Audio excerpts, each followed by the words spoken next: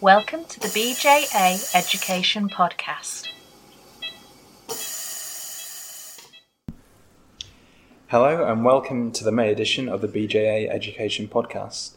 As you can hear, there's been a change in presenters since the podcasts were last updated, and we'd like to say a big thank you to Dr. Eleanor Carter for her excellent work in establishing the podcasts and bringing us to this point. So we'd like to introduce ourselves as your new podcast editors for the next few years. So I'm Cliff Shelton, an anaesthetic registrar from the North Western Deanery. I'm currently taking some time out of programme for research as an NIHR doctoral research fellow at Lancaster University, where I'm undertaking a qualitative study into anaesthesia for hip fracture surgery. And I'm Benj Marriage. I'm a final year registrar in the East of England Deanery. Got an interest in pre-hospital care, trauma and major general.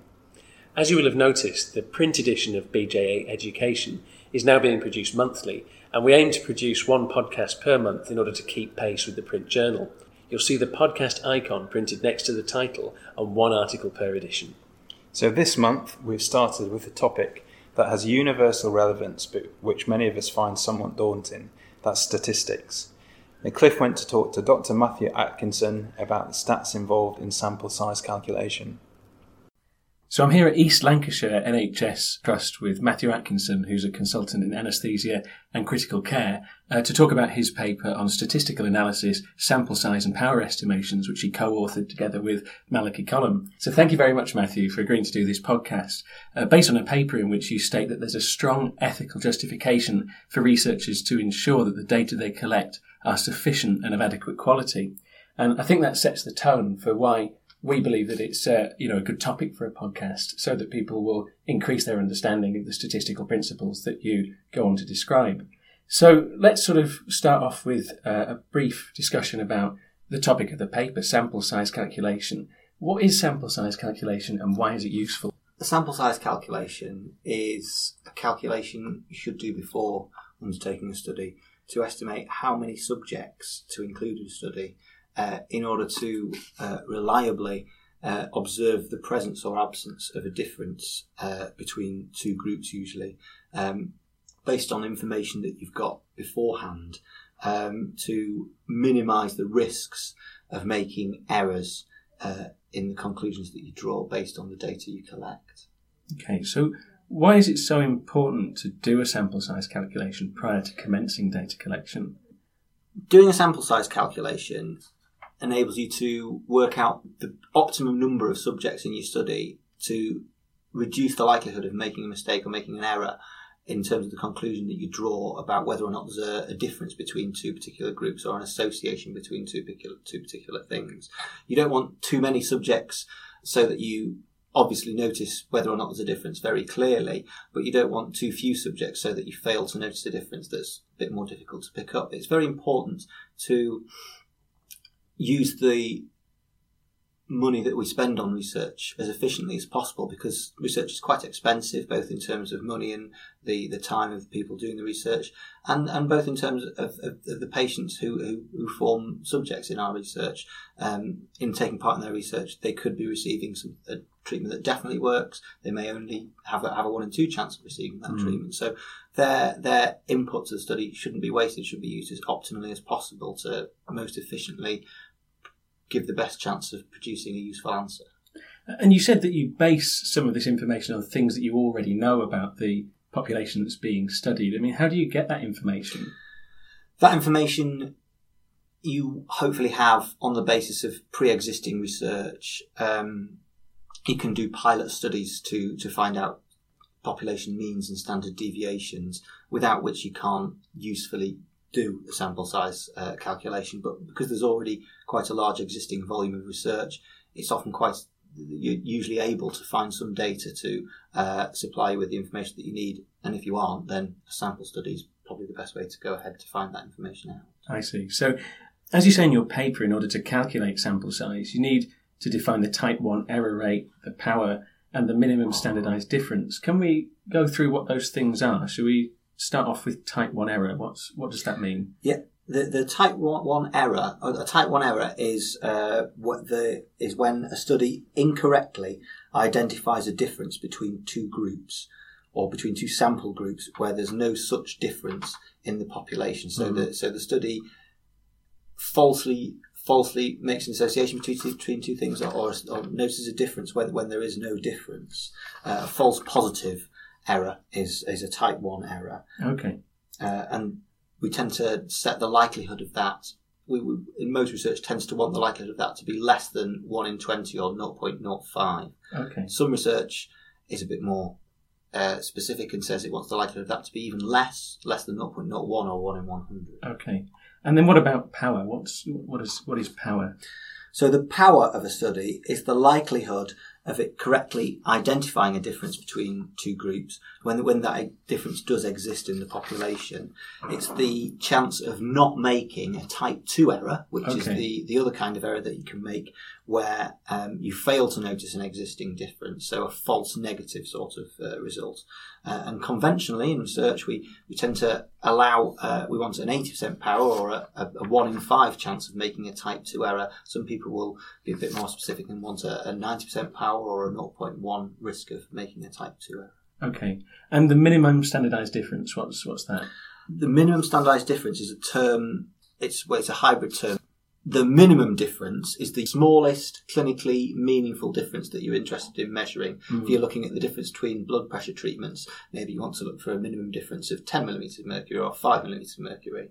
Okay. The standardised difference is the ratio of the minimum difference to the population standard deviation that you're looking at. So there's two concepts there. There's the minimum difference, which is measured in whatever units that you're measuring. Okay. And there's the standardised difference, which is a ratio of that to the standard deviation in the population, which is also in the similar units. So that's a dimensionless number. That's like a ratio. Okay. And that's quite useful to compare when you're looking at different quantities that you're measuring. So you can look at a standardised difference in blood pressure. You can compare that with a standardised difference in weight in kilograms or a standardised difference in height, because it's just the ratio between the value and the standard deviation of the value in the population. So this is something that ensures that the findings of the research have the power to be clinically relevant? Yes, that's right.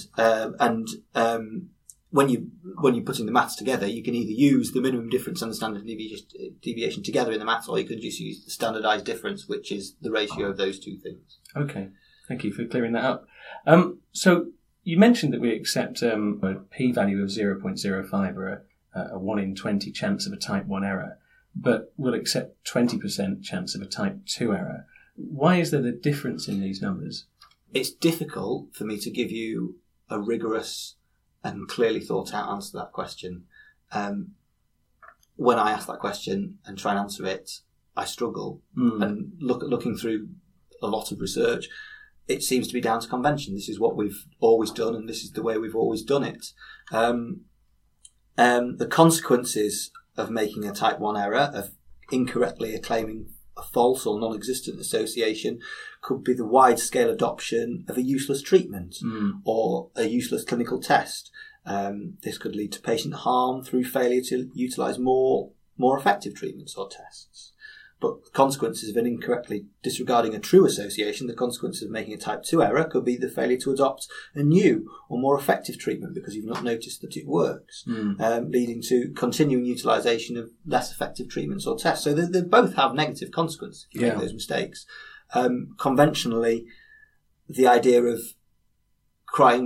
noticing a new thing wrongly seems to be viewed by the scientific community as worse, compared with failing to notice something that somebody may then go on to notice in another study. You often find people repeat studies to look for an association or a difference between groups that previously people have failed to notice. But equally, you get studies that repeat previous positive findings, and some of those show that those findings are no longer positive. Now, that might not be down to whether or not the initial research was correct or incorrect, but it may be down to changes in practice as a whole.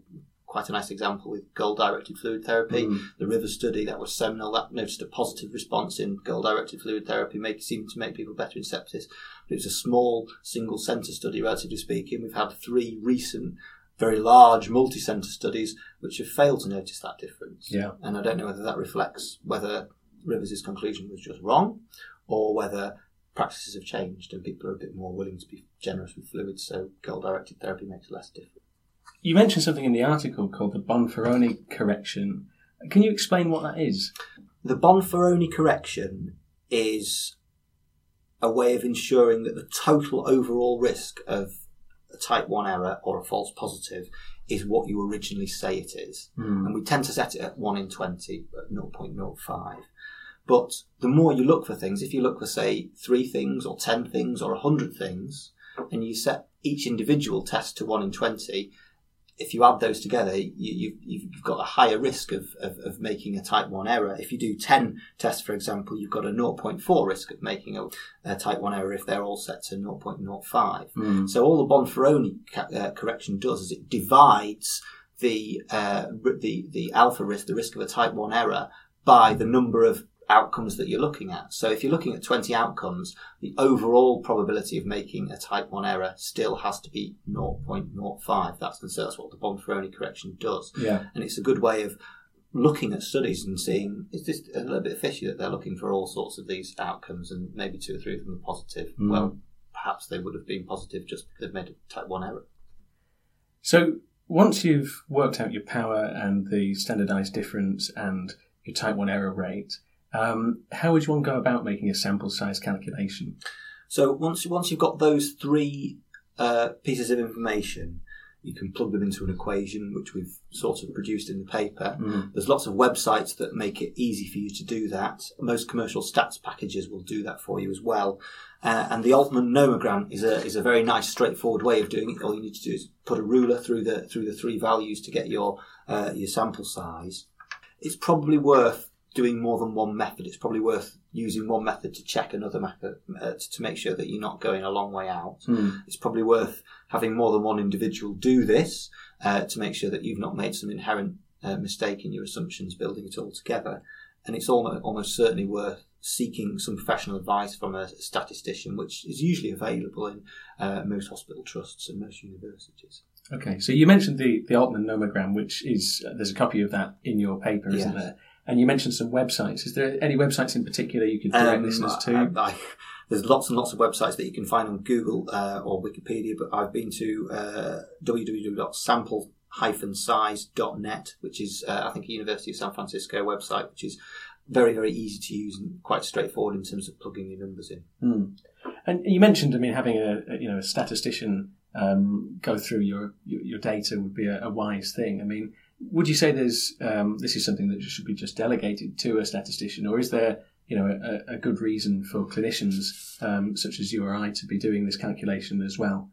I think to embark on the research without understanding the statistics means that you're much more likely to make lots of mistakes in a lot of the things that you do on a day-to-day basis in research without realising that it's going to damage your statistics. And it's good to have ownership of your research. We're not professional statisticians, and I think we should seek help from professional statisticians.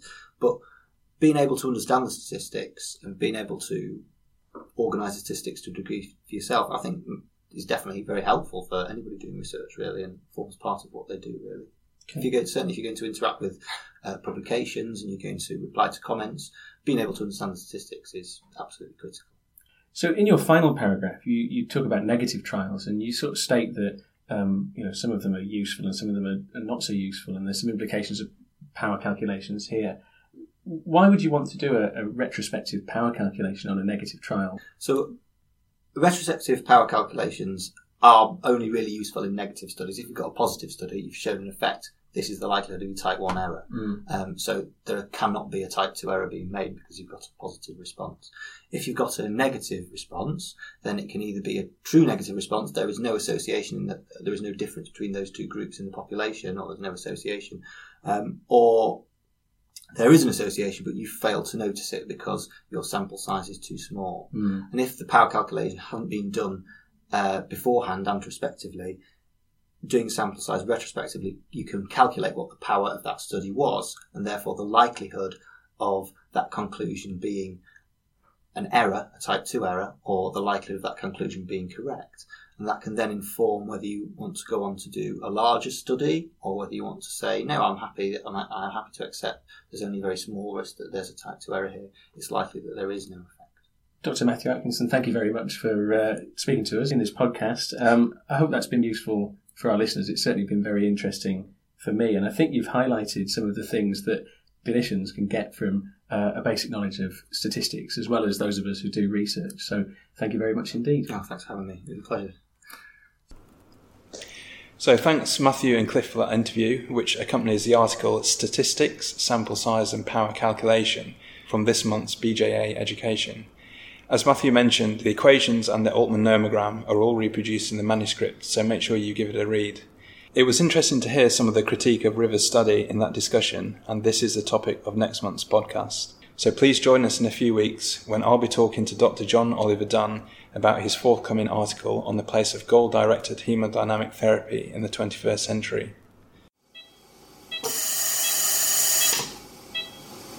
Thank you for listening to the BJA Education podcast.